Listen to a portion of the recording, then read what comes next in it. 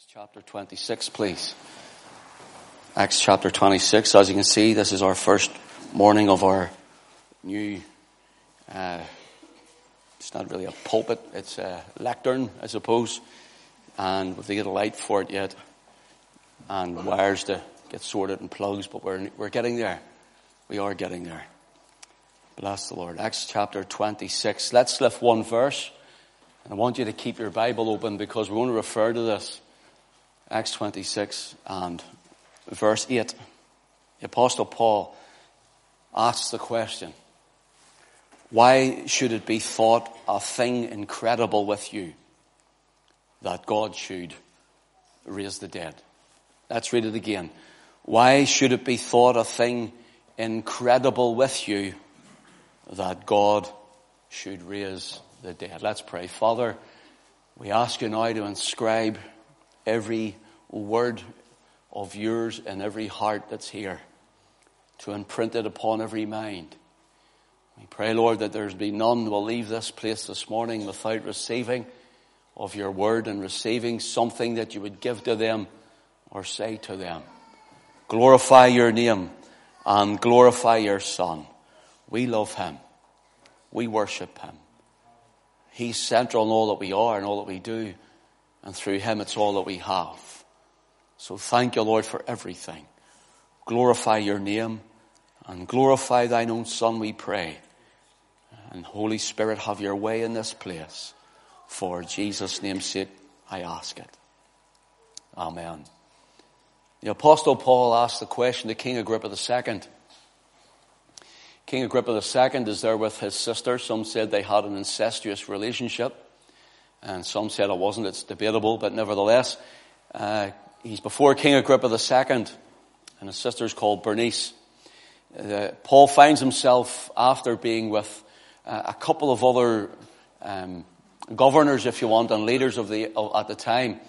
First of all, he's with Felix. Turn to Acts chapter 24.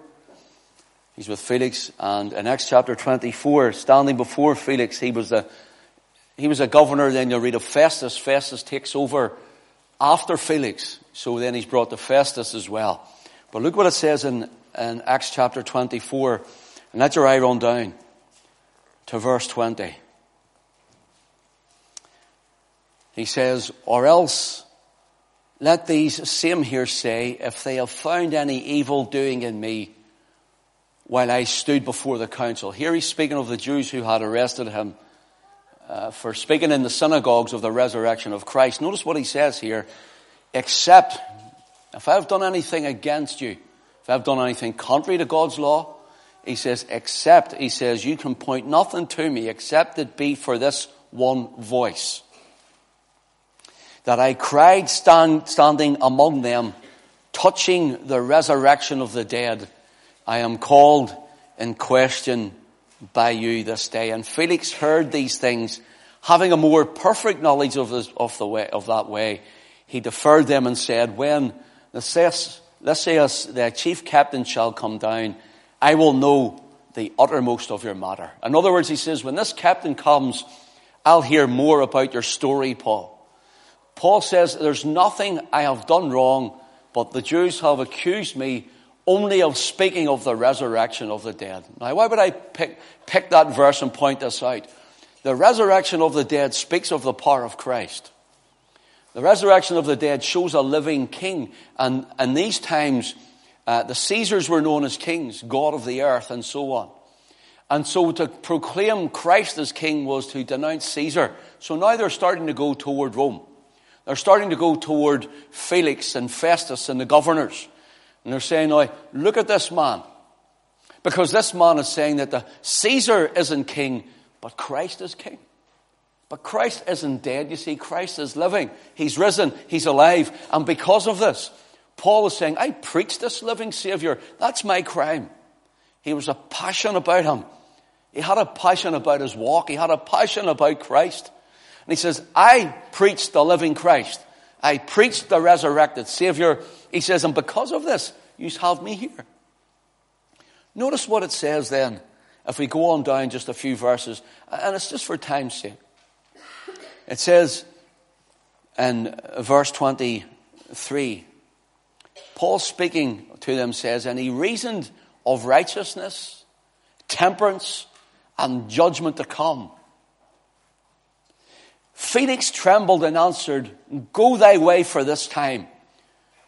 When I have a convenient season, I will call for thee. This man, Felix, started to tremble. Why? Because of the gospel, of the power of the resurrection of Christ. In other words, Paul is saying, Christ is living, Christ is alive. He's not on a cross, he's not in a tomb. He's living, he's exalted, he's on high, he's ascended into glory. And he's saying, listen, there's a judgment to come. He says, Felix, you better be ready. You better be right with God because Christ is coming again. It's not only ascension into heaven, it's not only exaltation of Christ. He says, but there's a coming again and you must be ready, you must be right. It says Felix trembles. The idea here is not that he gets a little nervous shake in his top lip, but his knees start to shake. He starts to get a real trembling throughout him. His heart is racing. He's probably perspiring with us by now. And he says, I'll hear of you when I have a more convenient season. Now's not the time to preach the gospel. Now's not the time to preach of repentance. Now's not the time to preach these things. Now's not the time to preach of a coming of Christ. Now's not the time to preach of a judgment to come. He says, I'll listen to that some other time. Don't tell me these things and don't preach them to me. So then we read later in Acts 25, if you'll turn to it, Felix now, he's waiting for Festus to come. And Festus takes over Felix 2 years later. Listen, Paul's in prison too. Paul's waiting for a trial. You talk about internment. Paul is waiting on a trial 2 years. Acts chapter 26, and notice what it says here.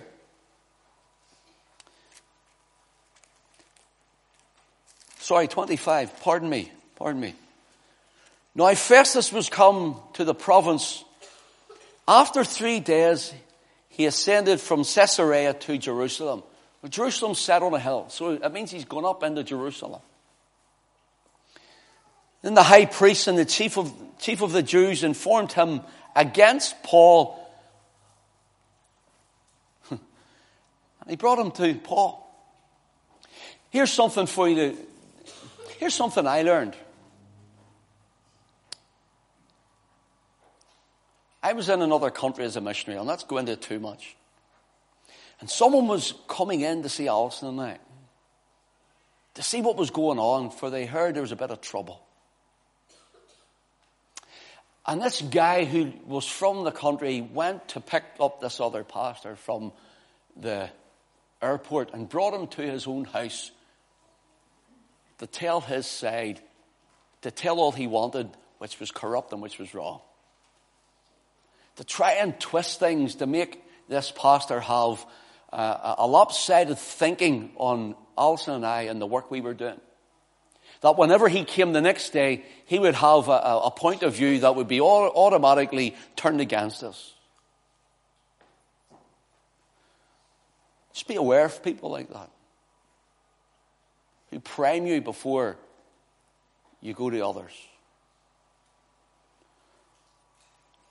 And I was so glad that this pastor came and said nothing until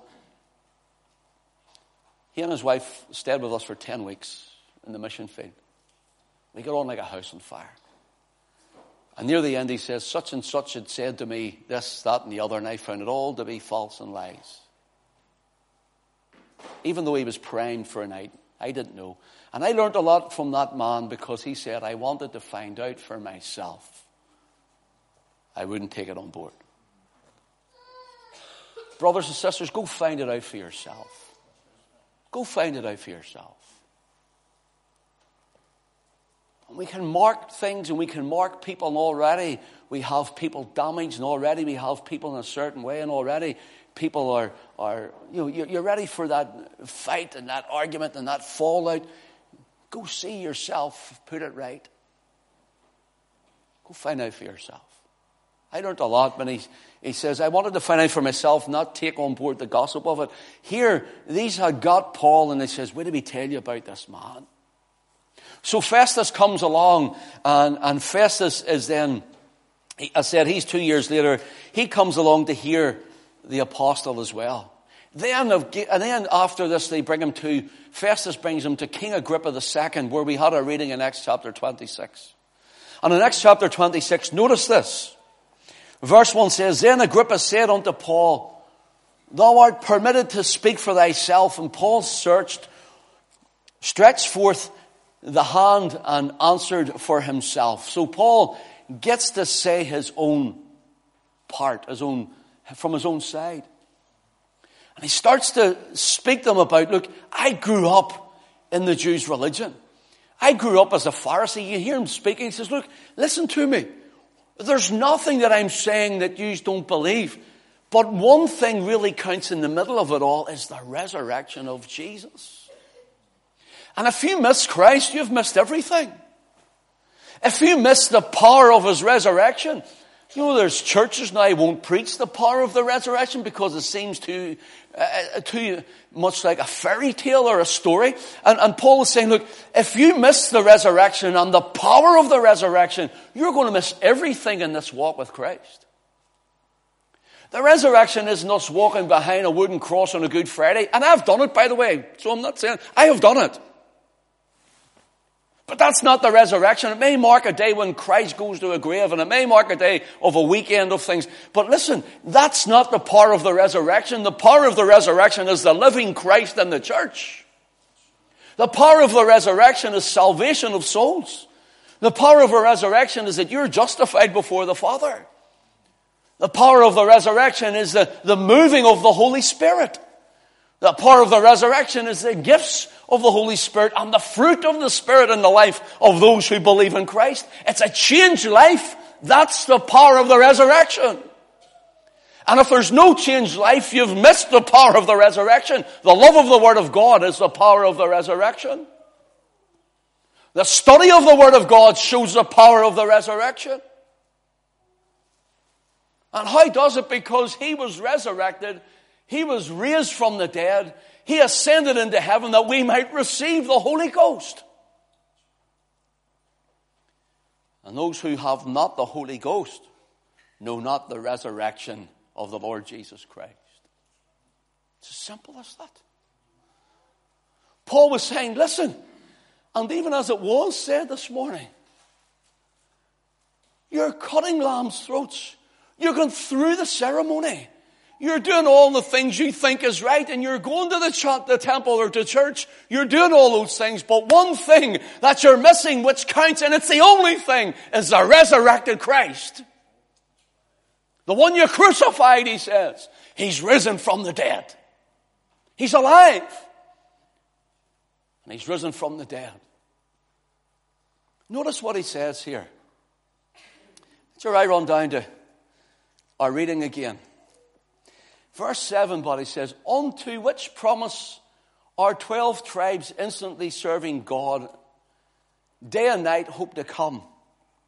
For which hope's sake, King Agrippa, I am accused of. In other words, the power of the resurrection shows us because he lives, we shall live also. That we will live in the sight of God. And it shows up because he lives, we'll live also. We'll not only live in the sight of God. He says, but we will be serving God, as it were, night and day. We will be serving God forever and ever. We will be in the kingdom with him. He says, and unto that, he says, we are looking for it. He says, but it has come, and it's found in Christ. It's found in him. He says, you're missing it.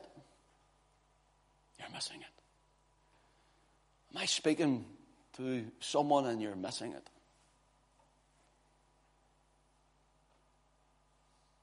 It's all church. Can I tell you something? I hate church. I mean that with all my heart. I hate it with a passion. I love Christ. I love us as the church gathering together. But I hate all this facade stuff. The church is a living organism. body of Christ.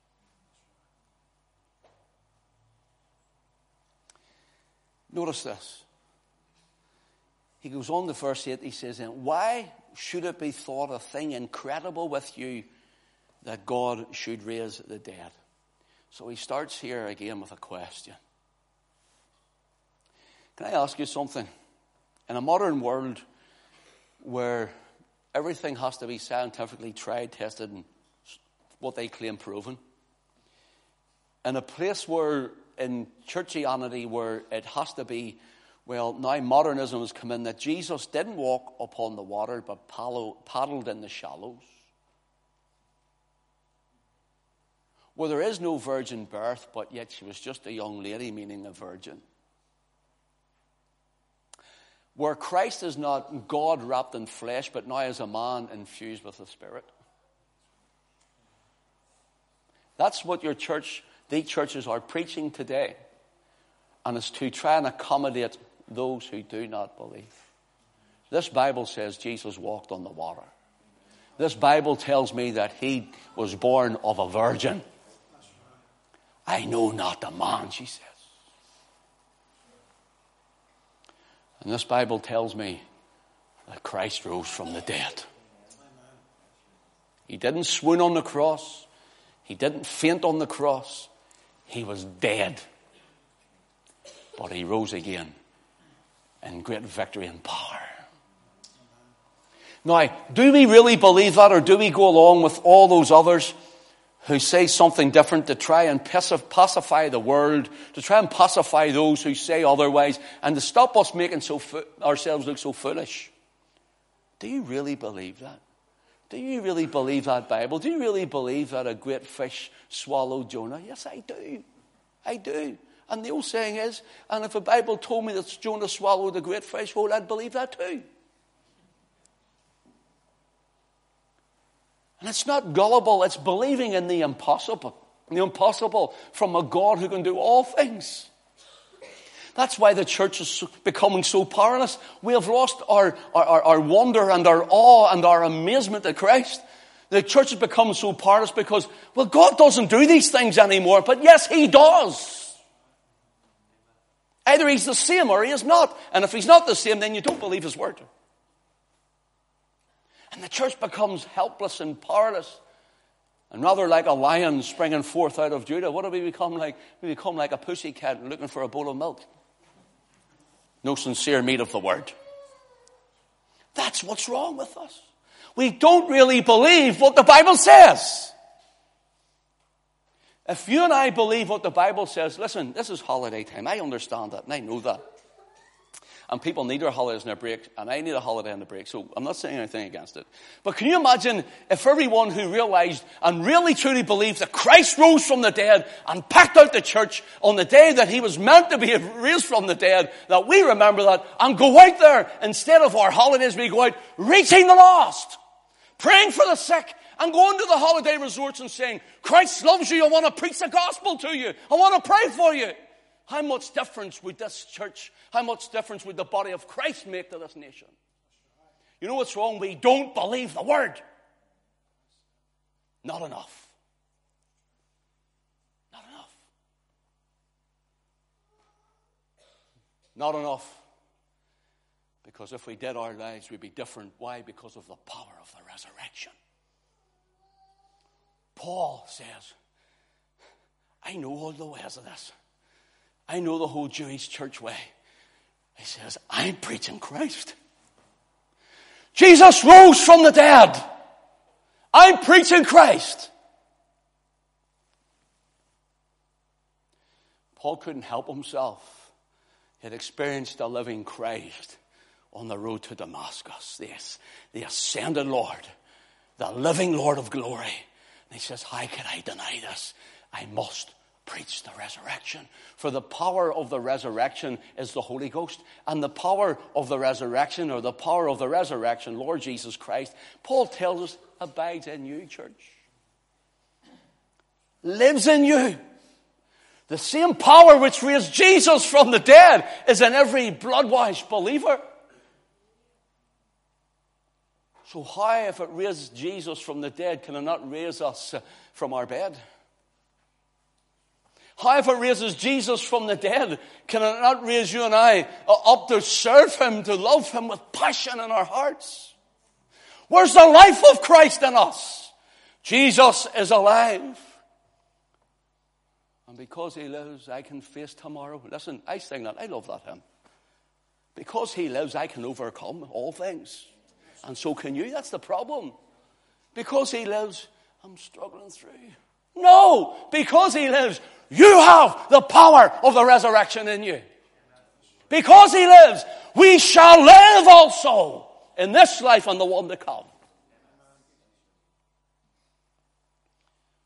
The defeated church is not the church of Christ. The church of God in Christ is not to be a defeated church, but one of power of the resurrection of Christ. So Paul asked him a question: why should it be thought a thing incredible with you that God should raise the dead? See the word incredible here? It's a word apistos. And it gives the idea of faithless, unbelieving, distrustful, or unfaithful. Let me give you it again. Incredible here means faithless, unbelieving, distrustful, unfaithful. He stands before Agrippa and he says, Agrippa, why is it, he says, that you find it and it's so unfaithful in you, so unbelieving in you, so distrusting to you, so you're so unfaithful to the word that you find it too incredible for you to believe in the risen Savior and that he would raise the dead?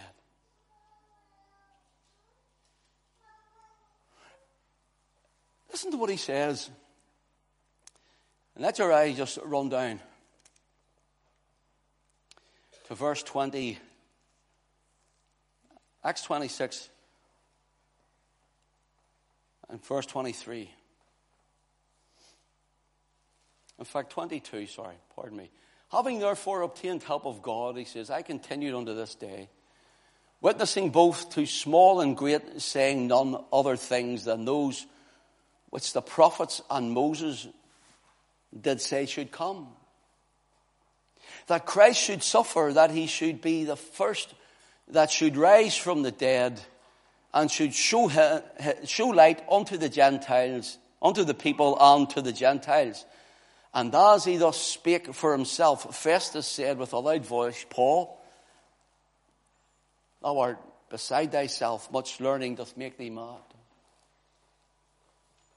In other words, Paul, you're nuts. But he says, I am not mad, noble Festus, but speak forth the words of truth and soberness, for the king knoweth of these things, before whom also I speak freely. For I am persuaded that none of these things are hidden from him. For this thing was not done in a corner. And King Agrippa, believest thou the prophets? I know that thou believest. And Agrippa said unto Paul, almost thou persuadest me to be a Christian. Felix says, when I have a more convenient time, I'll hear you. Festus now says, almost thou persuadest me to be a Christian. Almost. So, Paul's passion was the death, the burial, and the resurrection of Christ, knowing the power of that same resurrection. This word here for incredible, it should be an incredible thing that God should raise the dead. Let me give you a couple of examples. John 20 and verse 27. The resurrected Lord Jesus shows himself to his disciples, and then they tell Thomas, who wasn't there. Thomas won't believe, and of course Christ comes to show himself again unto him.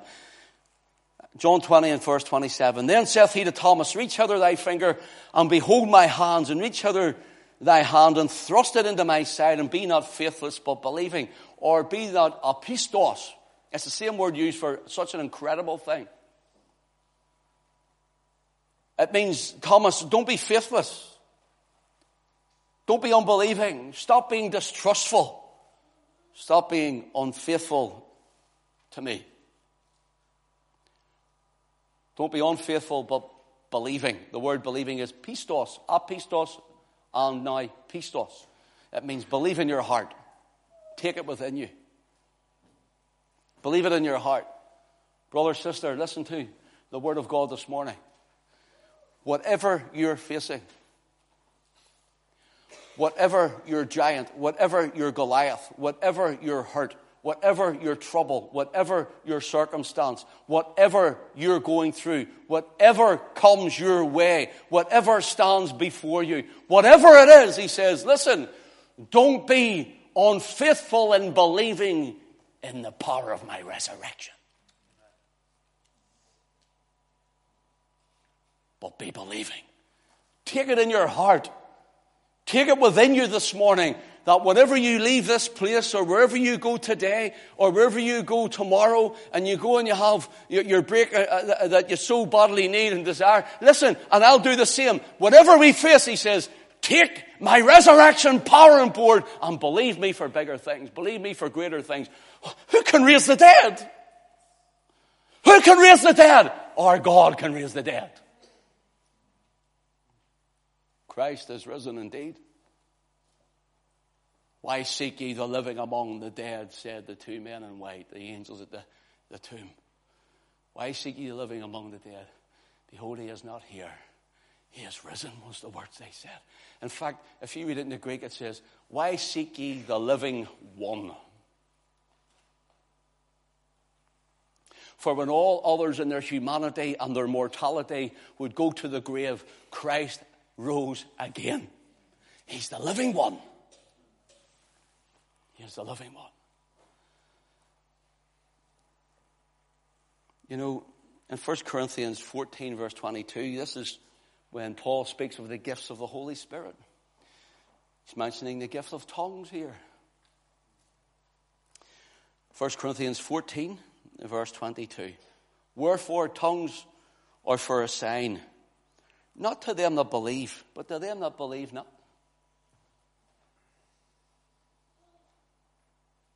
Wow. Wow. The word believe not, apistos, those who are unfaithful in the word. Those who are unbelieving of the word. What about the resurrection power of Christ, the Holy Ghost in us? Those who are distrustful, Paul says, these aren't for a sign. This is now a tongue, an interpretation of a tongue. He says, that's not for a sign for believers, because it's believers who speak it. Well, some believers do. He says, this is for the unbeliever to look at it and see it as an incredible thing that God himself would speak to an assembly through the Spirit. Because of the resurrected power of Christ.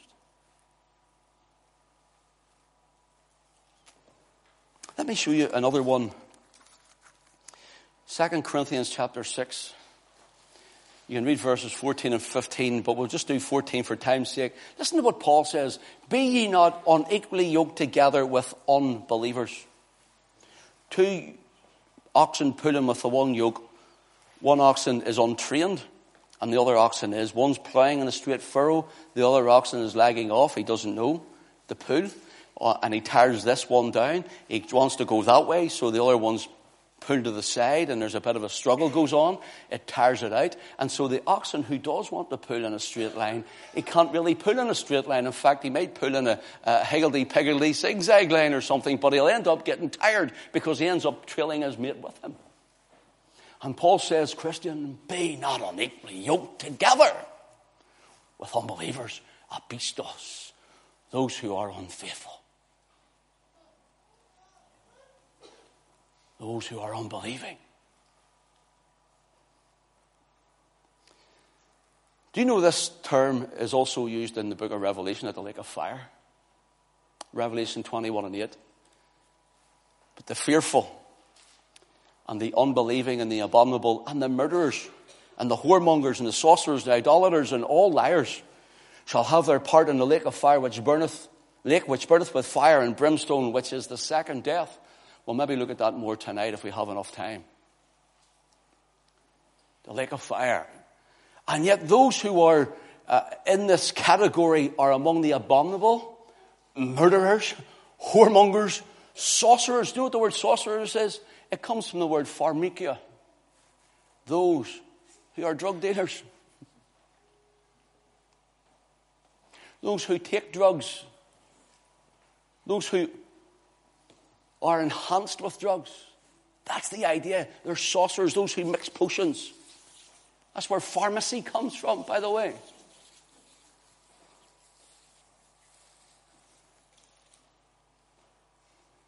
Now, the old time I need a paracetamol. That's not what we're speaking of. We're speaking of here of those who are actively involved in taking drugs and selling them, dealing with them, dancing with them. There's a lake of fire. Acts chapter 26, Paul addressing Agrippa. Listen to what he says. Verse 3. I know thee to be expert in all customs and questions which are among the Jews. He says, Agrippa, I know you know the law.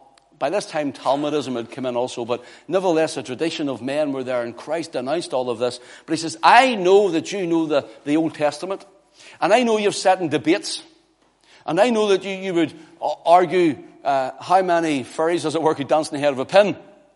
Not that he said that now, you know I'm saying as a figure of speech.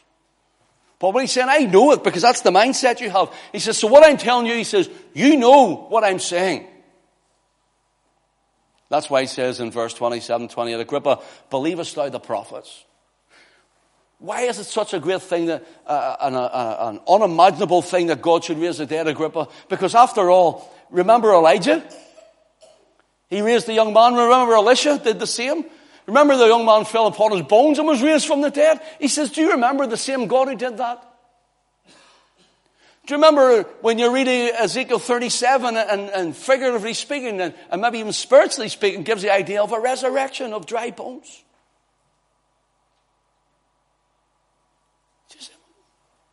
What's the big deal here that you should believe in it? Look, Agrippa. Look, Agrippa, it's not you that's doing it. And Agrippa, it's not me who can do it. But I'm preaching the one who does and can. So what about your life this morning? It's not you that can do things and change things. And it's not me. But we're preaching the one who does and who can. The resurrected Christ. So the resurrection, it may be mentioned in churches around this time of year, but it's never preached because people have a responsibility to deal with it then. If you and I really, truly, fully, wholly understand and believe of the resurrection of Christ, you and I would be different even sitting in our seats this morning. Now that's the truth. Me too. You and I would be different if we really, truly, fully, wholeheartedly believed in the resurrection of Christ. We would be different in our lives. We'd be different in our thinking. I wonder how much we really believe. So I'm closing. Those who claim to know the Scriptures, yet who deny the resurrection of the dead, also the bodily resurrection of our Lord Jesus, and I put this to you. If there's no resurrection, if Christ is not himself presently, permanently, risen from the dead bodily, out of the grave or the tomb, then why would so many of his apostles, the apostles of the Lamb, the apostles of the risen, ascended Lord like Paul, why would many of the early church be so adamant and fervent and passionate and sold out, even going through persecution and unto death, if Christ wasn't alive? Would you do it?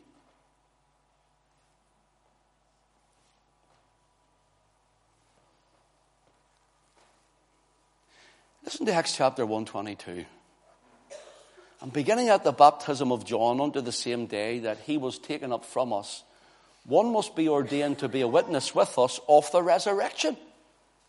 The apostles there, they've lost now Judas, who has betrayed our Lord, and now he's dead. You see, we need to fill the 12th space. But we need someone, listen, who's been with us. Now, hold on a minute. It's not like 13 was with you.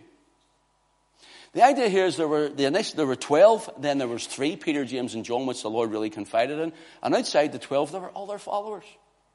And so Matthias received a lot after they prayed and chosen lots. And listen, he's believed to be one of the 70 that was sent forth casting out demons and healing the sick. He's meant to be one of the 70 that did that. But notice, the preaching was from the baptism of John, that is, John baptizing the Savior, unto the same day that they stood there after the ascension of Christ into heaven, that was taken up from us. One must be ordained to be a witness with us of his resurrection. What were you preaching? The power of his resurrection. How did the world change? Through the power of his resurrection. What was Paul's desire? That I might know him and the power of his resurrection. The power of it. Acts 4:31 to 33. Listen to verse 33. And with great power give the apostles witness of the resurrection of the Lord Jesus. And great grace was upon them. Why did they need great grace? Mega grace. You know, things mega, as big as mega. Wow, that's mega. Grace, but grace is grace, but here the Lord really poured out on them. Why? Because of the opposition they received. Because of people unbelieving. Because of the demons and the hordes of hell against them. That's why. People coming to kill them and to do all manner with them. And so great grace was poured upon them. God gave them, as it were, a special grace to be able to preach the power of the resurrection. That's why Paul says of how the Lord Jesus went before and conquered death, 1 Corinthians 15 and 26, that the last enemy shall be destroyed is death. But notice what he says in 1 Corinthians 15 then in verse 30. Now, if this isn't real, if this isn't right, if this Christ isn't raised from the dead, if I'm telling you lies or I'm fooled, he says, listen, if this isn't right, notice what he says in 1 Corinthians 15 and verse 30. He says, why stand we in jeopardy every hour? Do you think I'm going to preach with passion a living Christ? Do you think I'm going to preach with passion to you whenever you're going to cut off my head? When you're wanting to whip me several times with 39 lashes? You're going to think that I'm going to continue on being shipwrecked a night and a day in the deep? Stoned and left for dead? He says, I'm in jeopardy every hour. Now if Christ isn't living, he says, why am I doing this? Why do I believe in the power of the resurrection? He says, because the one whom raised Jesus from the dead, whom is Jesus himself, spoke to me, and he said, Saul, Saul, why persecutest thou me? He says, I have seen him in his glory. So if I did not believe in the power of the resurrection, he says, what am I doing here? Why did I do this? Thank you for your attention. I'll finish with this.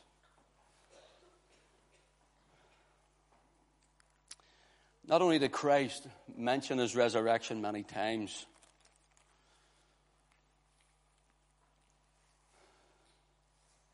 not only are we sure of the resurrection of the Lord Jesus Christ, but we're sure of our resurrection too.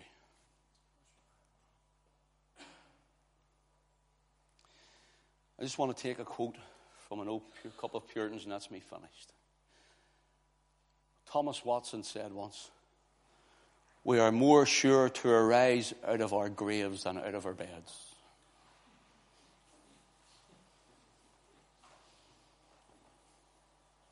That's how sure we are of Christ and his power and his resurrection.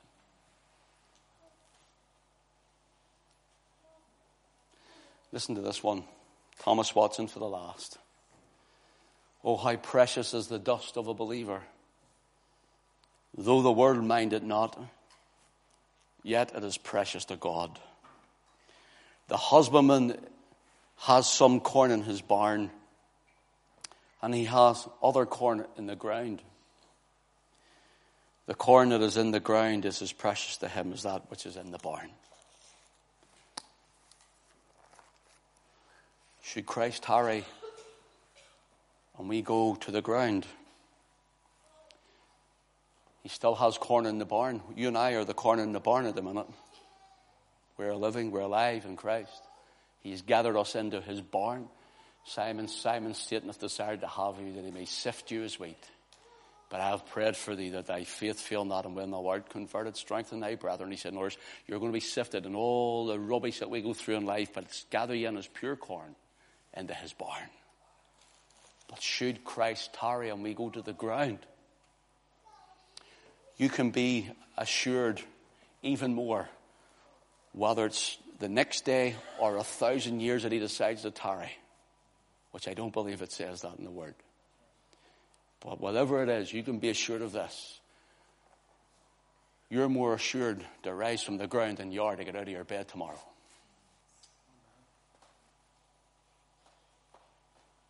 And he never forgets the corn which has been planted in the ground. The resurrected power of Christ in the life will change it to glorify the Son of God who loved us and gave himself for us. God bless his word this morning to all of our hearts.